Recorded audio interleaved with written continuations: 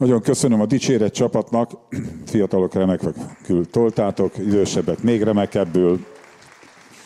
És abban is reménykedem, hogy micsoda gyönyörű, hogy én kapok egy ilyen, ne kelljen forognom, mint a ringispil, hogy mi van kivetítve. Tedd már egy picit előrébb, Győző, ha már itt nekiálltunk a dolog. Így, jó, ajjajajajaj, sikerült. Na, jól van. Az a nagy helyzet, hogy ez egy fantasztikus dolog, hogy Isten Krisztusban az atyánk lett. És hogy megismerhettük őt. És akiben ott van ez az ismeret, akiben ott van ez a kijelentés, ez a titok, az a világ leggazdagabb ember, ezt kimerem jelenteni. Egyszerűen nincsen több. Az egész evangéliumnak, az egész üdvtörténetnek ez a csúcsa, ez a célja. Ez volt a célja, mindig is ez volt a célja. A teremtéskor ez volt a célja. Hogy Isten elhatározta, hogy téged, meg engem, minket a fiaivá fogad. És beavat minket, embereket az ő teljességébe, az ő atyaságába.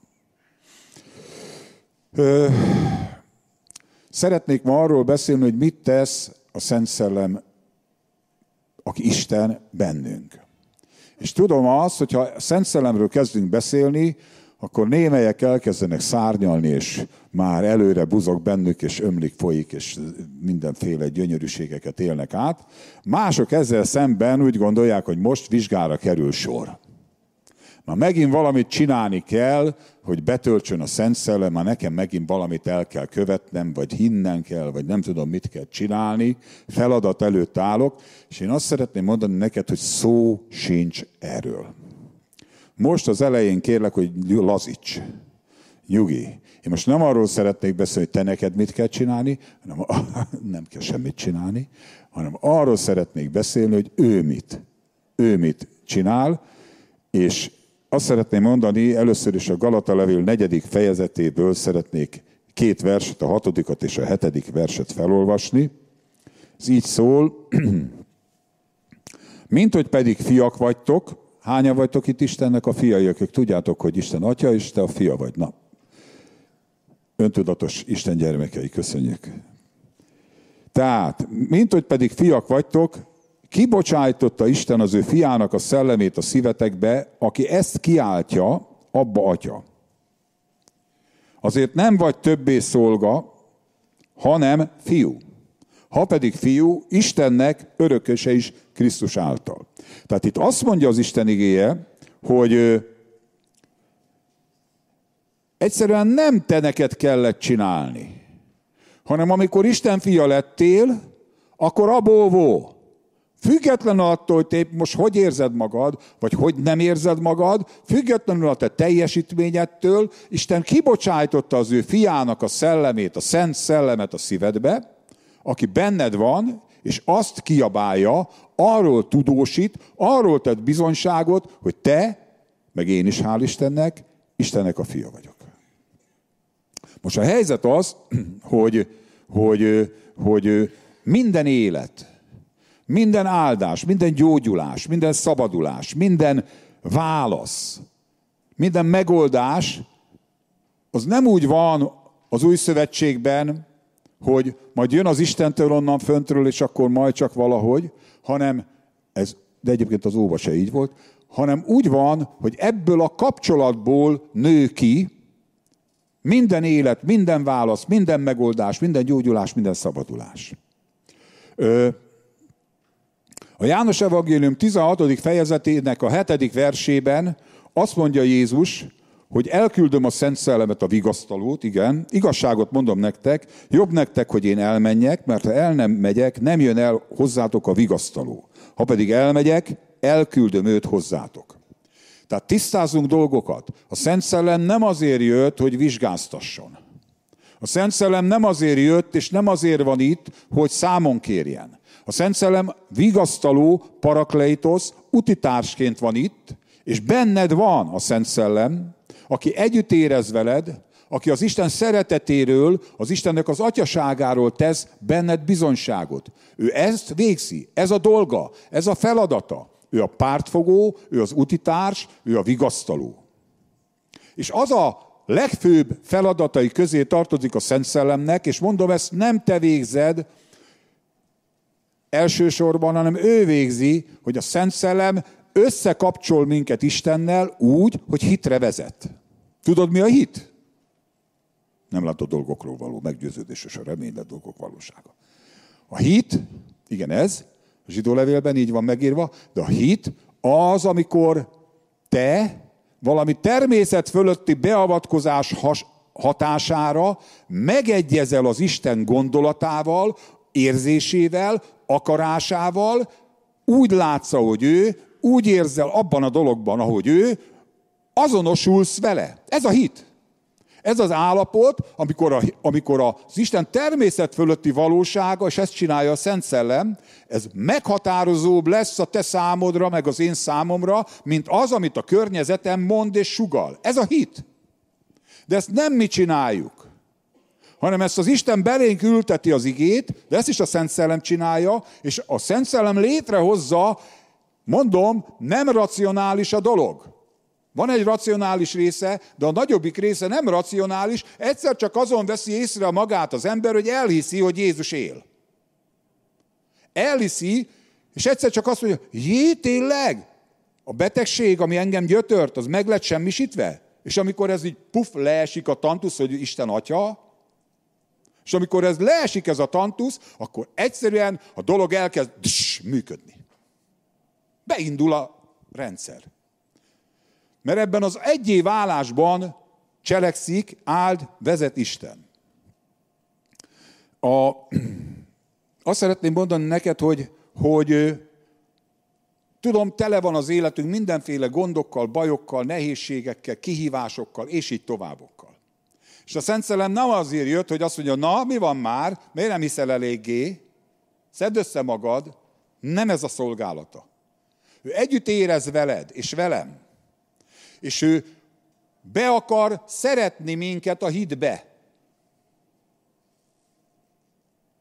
Be akar szeretni minket a Szent Szellem a hitbe. A vele való élet az nem egy elvárás, nem egy feladat, nem egy követelmény, hanem egy csoda, egy lehetőség. Jézus úgy beszél erről. Gyerekek, Jézus úgy beszél az akkori vallásos embereknek. Jöjjetek én hozzám, akik megfáradtatok és megterheltettetek. És vegyétek föl az én igámat, mert az én igám az könnyű és gyönyörűséges. És tanuljátok meg tőlem, hogy én szelíd és alázatos vagyok. És békességet nyertek a szívetekbe, a szellemetekbe, lelketekbe. Isten, az atyád, nem a pedelus, nem a tanár, nem a csősz, nem a rendőr, nem az apekos. Az édesapád, aki akkor is szeret, hogyha elszúrtad. Még jobban szeret. Ki akar szeretni a saját magadat gyötrő vádakból, abból a kétségbe esett állapotból, hogy én egy ilyen utolsó vagyok, hogy lehetek én ilyen. Isten azt mondja, nem ilyen vagy. Nem ilyen vagy. Én benned élek, én benned vagyok.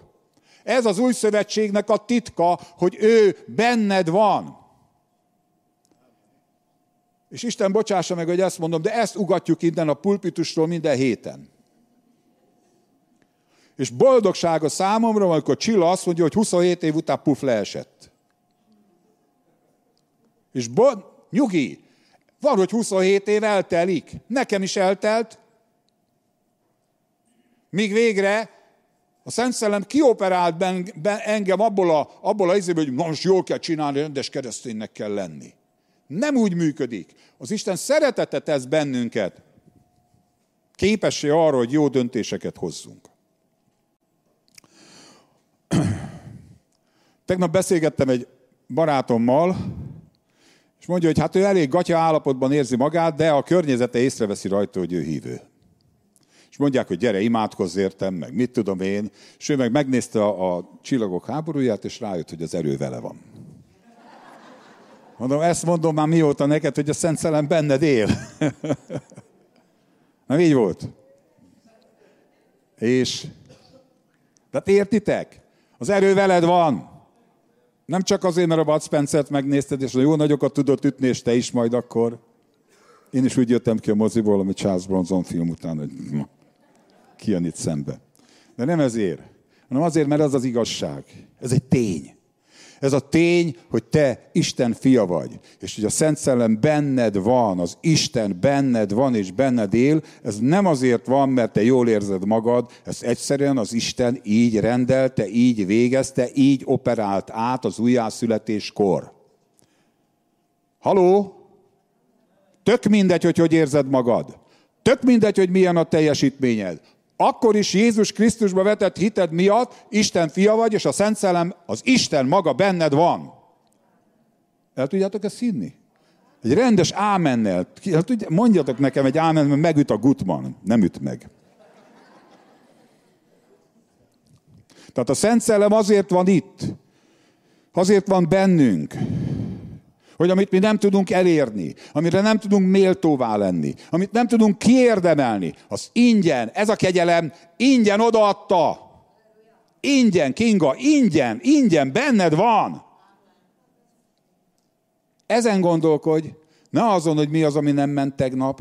Ezen gondolkodj, hogy ő benned van, az, aki az egész univerzumot alkotta, aki az Isten minden gondolatát ismeri, aki tele van az isteni élettel, ő benned él.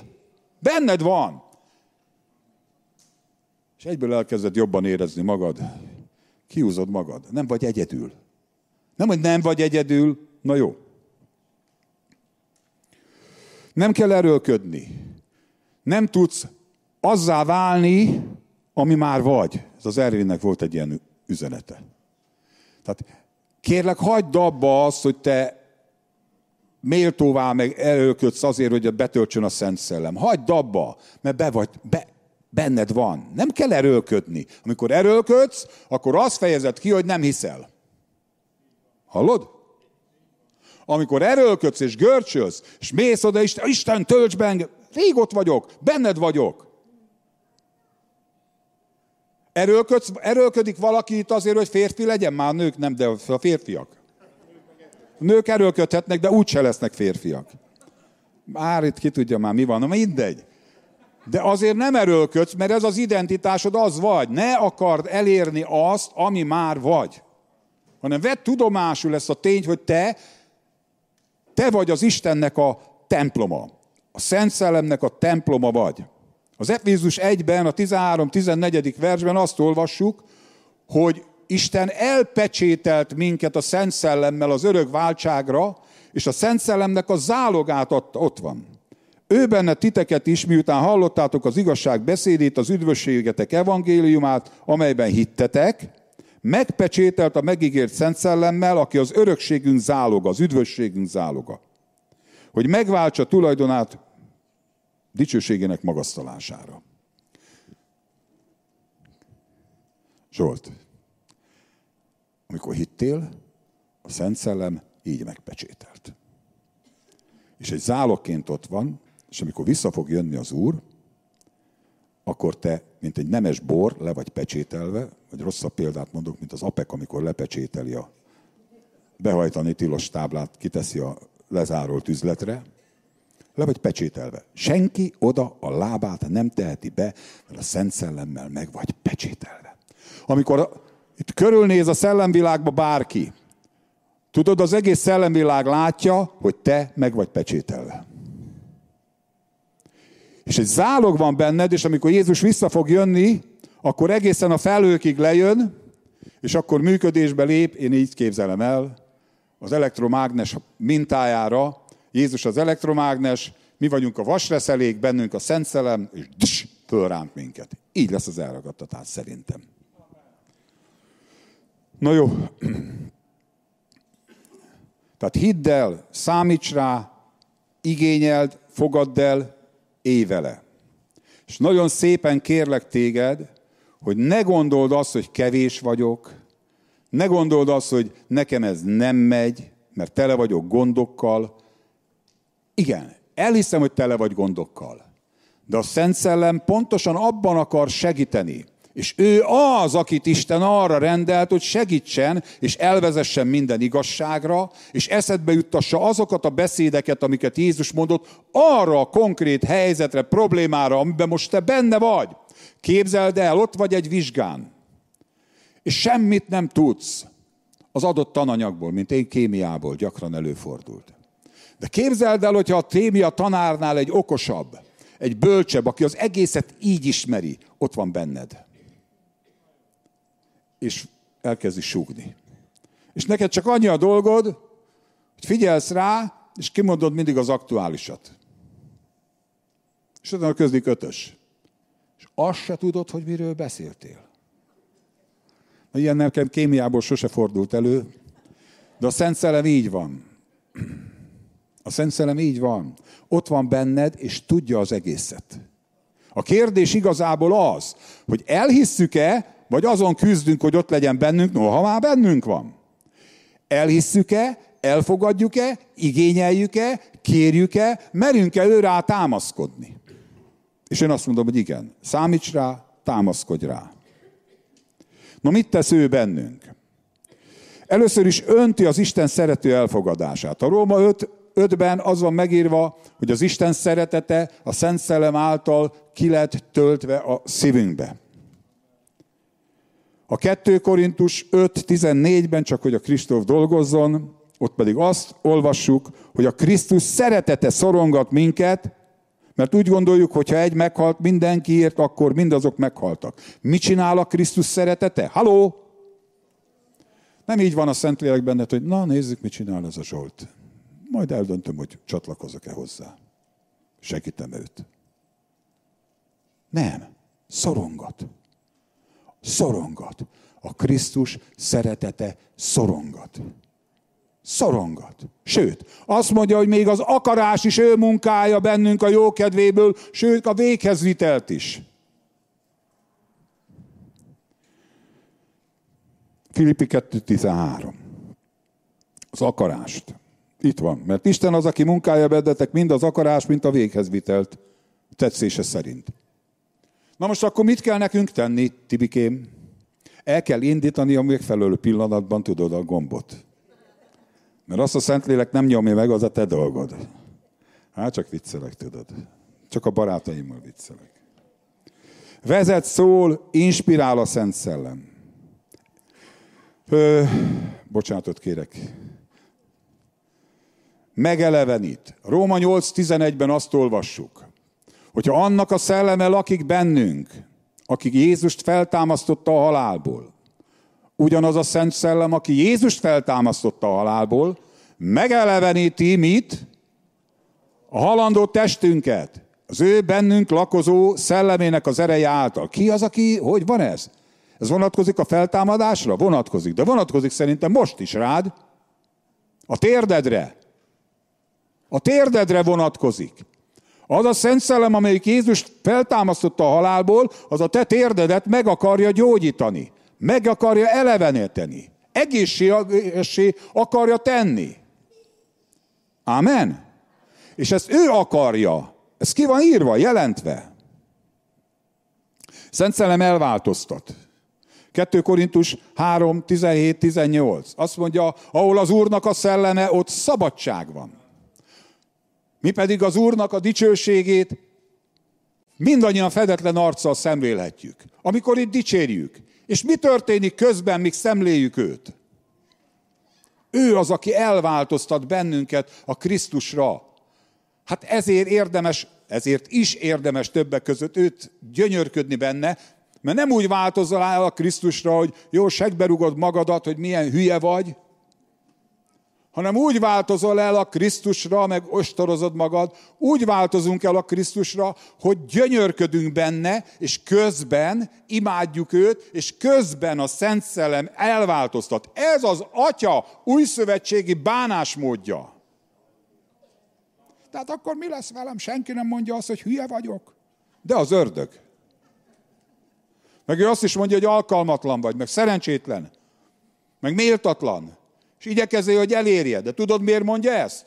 Azért, mert ki akar a hitből beszélni, és azt akarja, hogy te erőlködj. És ne erőlködj, hanem hagyd. Engedd, hogy szeressen az Isten. Nem izzadjuk ki a Szent Szellem gyümölcseit magunkból, és nem mi izzadjuk ki a Szent Szellem ajándékait magunkból. Még az odaszánásunkkal se. Hát ez az, ami, na mindegy, nem akarok belemenni ebbe, mert nagyon kevés az időnk. De rengeteg bizonyság van arról, hogy amikor a legkutyábbul éreztem én például magam, akkor emberek észrevették, mint az én barátomról is, hogy honnan van benned ekkora békesség. És néztem, hogy kinek beszél. De az nem én voltam, én magamból kivetközve ordítottam a vízilabda meccsen. És kérdezte, hogy honnan van bennem ekkora békesség. És utána meg is tért az illető anyuka. Mi az, amit mi tehetünk? Kell hoznunk egy döntést. A döntést nekünk kell meghozni. A döntés arról szól, hogy igénylem azt, és átengedem, és igénylem azt, hogy ő szolgáljon, hogy ő végzi a munkát, de én igénylem, igénybe veszem, számítok rá, bekalkulálom, megkérdezem, hogy ő mit gondol. Tudok róla, hogy bennem él, és bevonom a döntéseimbe. Rátámaszkodom, számítok a segítségére, megállok, nem belerohanok ösztönből, reflexből a dolgokba, hanem megkérdezem, és a tanácsát kérem. Hát a Dávid így nyerte meg az ütközeteit, minden Isten embere. Bement az Úrnak a jelenlétébe, az erősségébe, megerősítette, ez így megy, le kell állnunk, egy döntést kell hoznunk. Múltkor beszélgettem egy atyafival, aki elmondta, hogy hát minden romokban áll az életében, meg minden baja van, és mondtam, hogy van ez? És mondtam neki, és elsorolta a bajait. És mondtam neki, hogy a Máté evangéliumának a 6. fejezetében Jézus azt mondja, hogy ne aggodalmaskodjunk az életünk felől, hogy mit tegyünk, mit igyunk, mibe öltözködjünk.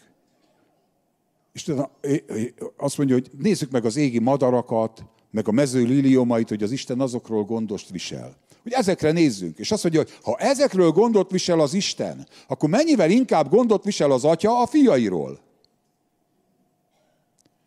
És mondtam neki, és láttam, hogy úgy, és azt mondja, és akkor nekem mit kell csinálni? És ott van, mondja Jézus, ne aggodalmaskodjatok, ne mondjátok, hogy mit tegyünk, mit tudjunk, mibe öltözködjünk, hanem menjünk tovább. Hanem, azt mondja Jézus, keressétek először Istennek az országát, az ő igazságát, és mindezek megadatnak ti nektek, mert tudja a ti mennyei atyátok, hogy mindezekre nektek szükségetek van. Atyáról beszél. De azt mondja, itt a mi dolgunk az, hogy hozunk egy döntést.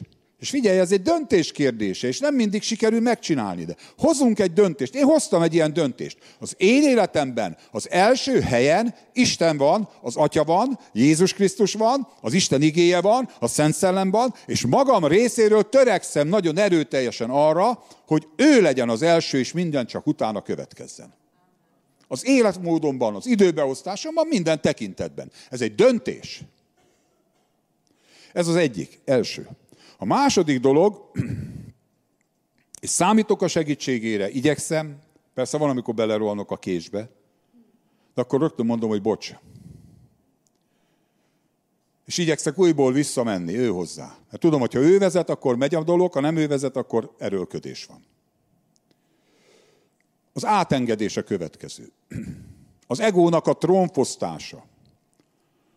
A magunk akaratának a leeresztése. Amikor én meg akarom határozni, hogy legyen az Isten tisztelet, milyen menetben legyen, és így tovább, hogy és mind. De érdemes megkérdezni a Szent Szellemet, hogy te hogy akarod. Meg érdemes közben nyitottnak lenni arra, hogy mondd te, Uram, mutass te, Uram, vezessél te, Uram. Engedjük, hát ő neki fontosabb, ez az ő biznisze, ez a gyülekezet nem a mi hitbizományunk, ez az Istennek a vállalkozása, az eklézsiát nem mi hoztuk létre, még az autonóm gyülekezetet se, ez az Istennek a műve, munkája, és mi patszerek vagyunk. Igyekszünk, rendes, amennyire tőlünk telik, igyekszünk. Ez a maximum, amit elmondhatunk. De ami itt történt, jó és pozitív dolog, az mind őtőle van, és ez nem egy képmutató vallásos duma, Hát tudom pontosan, hogy hányszor mentünk volna neki a falnak, és hányszor jött ő és kisegített. Ez a helyzet. És nagyon fontos, hogy a pörgésből le tudjunk állni. Ezt szeretném neked mondani. Hozzunk egy döntést, hogy ő van az első helyen. A második lépés, hogy leállni a pörgéssel. Annyi a dolgunk, annyi a feladatunk, annyi mindent kell csinálni. És arra időt szánni, hogy én imádkozzak, hogy csöndbe legyek. Hogy beépítsem az életrendembe azt, hogy ő vele vagyok. Hogy dicsérem őt, hogy előveszem az Isten szavát, és nem úgy olvasom, hogy el kell olvasni, nem tudom, egy fejezetet naponta, hanem keresem őt, és akarom, hogy ő szóljon hozzám, és a kapcsolatot akarom vele mindezekben a tevékenységekben építeni. Ez átengedés, átengedem. Ez nem fölösleges idő, hogy kinyomod a telefonodat, vagy kidobod valahova, hogy ne tudjon beleszólni. És félrevonulsz, és fölkelsz hajnalban, amikor kevésbé zavarnak, vagy megkeresed a módot, hogy ő vele időt töltsél. És ez bizony így van. Dávid azt mondja a 131. Zsoltárnak a 2. versében, hogy lecsendesítem, Uram, nem foglalkodik fel a szívem, nem fennhéjázó a tekintetem, nem járok nagy dolgok után, erőmet meghaladó csoda dolgok után, nem erőlködöm, hanem lecsendesítem és megnyugtatom a lelkemet. Azt mondom a lelkemnek, legyél olyan, mint az anyjától elválasztott gyermek. Mint az elválasztott gyermek, olyan bennem a lelkem. Ez az elválasztott gyermek, ezt tudod milyen gyerek? Ez nem tudom miért van így fordítva, hogy elválasztott, de ez olyan gyerek, aki jól lakott az anyja kebelén. Tudod milyen az? Hát tudjátok, nem? Jól laksz, így, bealszik. Gyönyörű látvány. Minden festők megfestették. Madonna a kisgyermekkel, meg mit tudom én. De amikor a gyerek úgy megelégszik, na ez az az állapot, amiben az Isten tud velünk valamit kezdeni, amikor lemondunk végre az erőlködésről. Ő dolgozik, ő végzi a feladatát. Van egy ilyen gyönyörű dalunk, majd fogjuk énekelni, hogy engedd, hogy szeressen az Isten. És a következő, vagyis a 3. lépés, mindig szerettem ezeket a Biblia tanítókat, meg nagyon okosokat, hogy mondták, hogy 4 lépés az 5 lépéshez. És a kulcsok a idejéhez, ehhez azon. Most én is 3 kulcsot, lépést itt sikerült összehoznom, már nagyon nehéz nekem ez. De a 3. lépés az, hogy ha ebben az állapotban, hogy ő vele vagy, szól valamit, mutat valamit, inspirál a Szent Szellem, akkor csináld meg. Csináld meg. Csináld meg. A Jakab 1.25-ben a következőt olvassuk. Aki belenéz a szabadság tökéletes törvényébe és megmarad mellette, tehát észreveszed, hogy a szabadság tökéletes törvénye arról szól, hogy te Isten fia vagy, az atyának a gyermeke, és a Szent Szellem Isten benned él. És ezt nem felejted el, hanem tevékeny cselekvője leszel, az boldog lesz az ő tetteiben. Az boldog lesz a cselekedetében. Tehát amikor hoztuk a döntést, lecsendesítettük magunkat, átengedjük, szól, utána csináld meg. Akár kicsi, akár nagy dolog. Csináld meg, próbáld ki. És azt mondja Isten, hogy boldog leszel a cselekedetedben. Előbb Ervin, aztán Attila is beszélt erről a vízen járás dologról, hogy a Péter kilép a vízre. Most ez a hitnek a cselekedete, meg arról, hogy akik ott maradtak a csónakban, meg akik őrzik a csomagokat, és nem mentek el harcolni, és hogy mindegyik benne maradt az Isten akaratában. És én is gondolkodtam ezen, hát ha ennyit beszélnek róla, hogy van ez a Péter meg a csónakban levők, és én arra jutottam, hogy nem az a kérdés, hogy kilép-e a vízre, vagy a csónakban marad. Hanem az a kérdés, hogy az övé vagy, vele vagy, és azt szerint követed őt, ahogy ő neked mondja, adja. Akár a csónakban, akár a vízen. Van, akik a vízen járva követik Jézust, van, akik a csónakban. A dolognak nem ez a lényege. De miért lépett ki ez a Péter a csónakból? Miért lépett ki? Én arra gondoltam, hogy nem azért lépett ki ez a Péter a csónakból, mert jó keresztény akart lenni, mert akkor még ugye nem is volt ez a keresztény dolog. Vagy jó hívő akart lenni. Nem azért lépett ki a csónakból, hogy bebizonyítsa a többieknek, hogy ő. Vagy bebizonyítsa Jézusnak, hogy ő tényleg egy rendes gyerek. Még csak nem is azért lépett ki a Péter a csónakból, mert félt. Hogy mi lesz, ha nem lép ki, holott Jézus azt mondta, hogy gyere. Tehát nem egy elvárás szerint ment. Hát miért lépett ki ez a Péter a csónakból?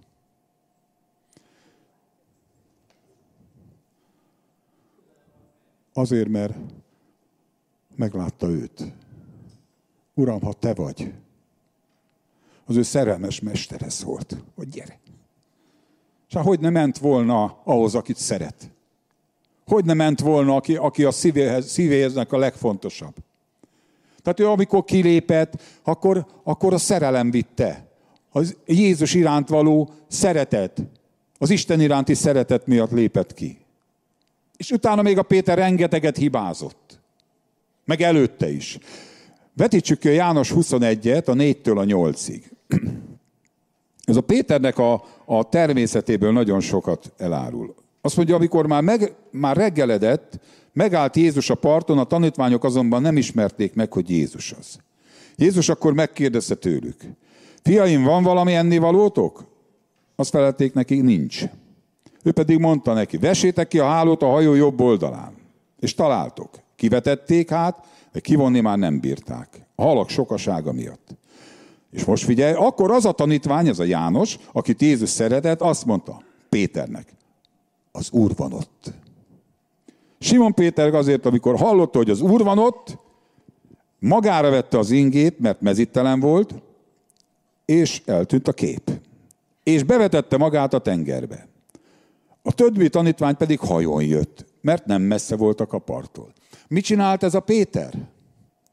Ez a Péter körülbelül 100 méterre lehettek a parttól. Ez a Péter, amikor meghallotta, hogy ott a mester, semmi nem érdekelte onnantól kezdve. Puff, és már gyorsúszásba, vagy pillangóba, vagy mellúszásba, valahogy kiment a partra. De ő mindenképpen oda akart jutni. A tanítványok hogy jutottak oda? Csónakon. És oda jutottak? Oda. Ha betelsz Isten szeretetével, ez az Istennek a szeretete, a Szent Szellem, és ez nem feladat, ő betölt. Ő hitre és a kilépésre visz a magad módja szerint. És ő vele élni az a legnagyobb boldogság. Amikor megcselekszi az ember azt, ami a döntése, az átengedése után, és szól az Úr, és megcselekszi, és átéli azt, hogy az Isten együtt működik veled, az a legnagyobb boldogság, a legnagyobb öröm, a legnagyobb kiváltság, kincs az egész életünkben. És tudjátok, az Isten, így van megírva a János 4.23-ban, az Isten ilyeneket keres. Imádókat keres. Nem engedelmes szolgákat, hanem olyanokat, akik imádják őt. János 4.23-ban van leírva, hogy az Isten szellem. Eljön az óra most, amikor az igazi imádók szellemben és igazságban imádják az atyát, mert az atya is ilyen imádókat keres magának. Isten szerelmeseket keres, fiakat, az atya. És miközben imádod, közben betölti minden szükségedet, és átvisz az életnek a nehézségein is. És betölti a szükségeidet. És szeretném, hogy tudjad, hogy erre már alkalmas vagy. Alkalmas vagy. Azért, mert a 2 Korintus 3.5.6-ban meg van írva, hogy ami alkalmatos voltunk, az Istentől van. Nem vagyunk alkalmasok magunktól, ellenkezőleg, ami alkalmas voltunk, Istentől van, aki már alkalmassá tett minket arra, hogy az új szövetség, a Szent Szellem szolgái legyünk, nem a betűjé, mert a betű megöl, de a szellem az megelevenít. Alkalmas vagy? Haló? Nem azért vagy alkalmas, mert úgy érzed magad, hanem azért, mert az Isten igéje azt mondja, hogy te alkalmas vagy erre. Úgyhogy ne gyötrődj, kérlek. Engedd, hogy szeressen, és az Isten szeretete be fog vinni egy olyan szerelembe, amiben minden ígéret beteljesedik. Én megígérem neked. Nem tudok én megígérni neked semmit. De az Isten igéje azt mondja, hogy a seregek urának a buzgó szerelme mi íveli ezt. Ez egy új motiváció. Ez a gyülekezet ezt a motivációt keresi. Ezt kutatjuk, ezt akarjuk. Hogy az Isten szeretete olyan mértékben szorongassa meg a szívedet, hogy ne azért szolgáljál, mert szolgálni kell, ne azért evangélizálj, mert evangélizálni kell, ne azért imádkozz meg, böjtölni kell, mert jó kereszténynek kell lenni, hanem azért, mert az Isten szerelme, az Isten szeretete hozza létre azt a hitet, hogy elkezded cselekedni azt, ami neked a legjobb, mert mész a mesterhez, mert ő van ott, és akkor elkezdesz a vízen járni, és észre se veszed, hogy a vízen jársz. Péter atyánk fia azt mondja, hogy nehéz időszakokon megyünk keresztül, de a ti kipróbált hitetek minden tűzben megpróbált aranynál értékesebb. És az én igaz emberem az hitből ény, mondja másik helyen a zsidó levélben. Hitből él. De azt mondja, hogy a Péter, hogy akit nem láttok, és mégis hisztek benne. És kibeszélhetetlen, és megdicsőült örömmel örvendeztek ő benne. Ez az az élet, az az a győztes élet, ami a körülményektől függetlenül is végigvisz. És ez a Szent Szellem.